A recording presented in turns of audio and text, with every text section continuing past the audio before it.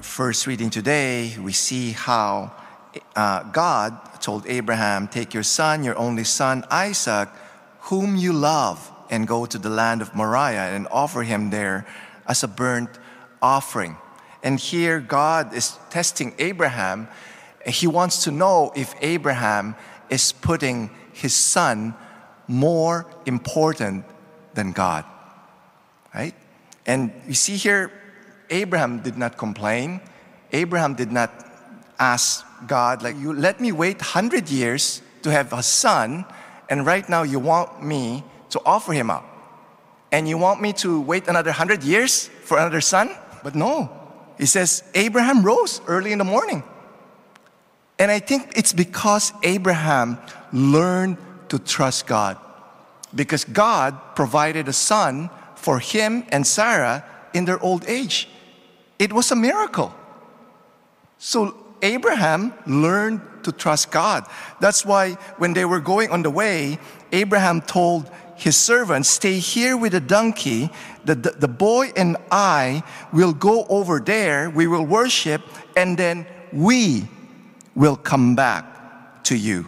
Even if he sacrificed his son, God could do the miraculous of raising his son back to life, and then they will go back to their place. You see here the faith of Abraham. And Abraham, as I've said, learned to trust. That's why he was able to obey.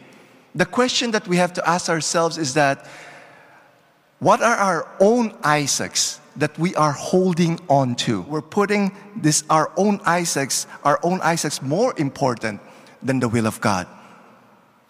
Because Father Bob would say, the only thing worth doing is the will of God.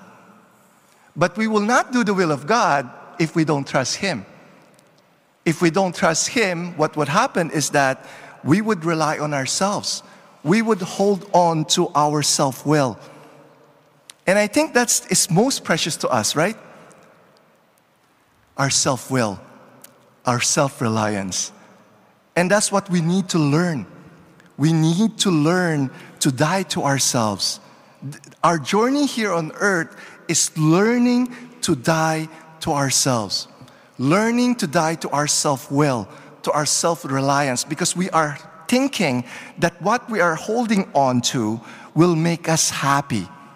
But no, it is the will of God that will make us happy.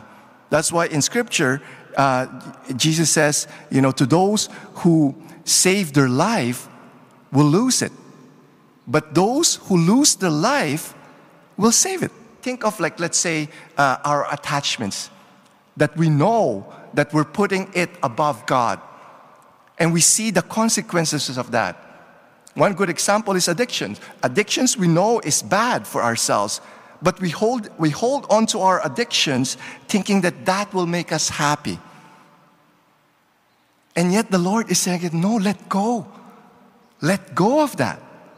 And by letting go of that, you will experience the life that I want you to have. So it's learning to trust the Lord. And as we learn to trust the Lord, we're learning to die to ourselves, letting go of self-will, letting go of self-reliance. And by doing that, we'll be able to do the will of God. And that is the only worth doing in this life.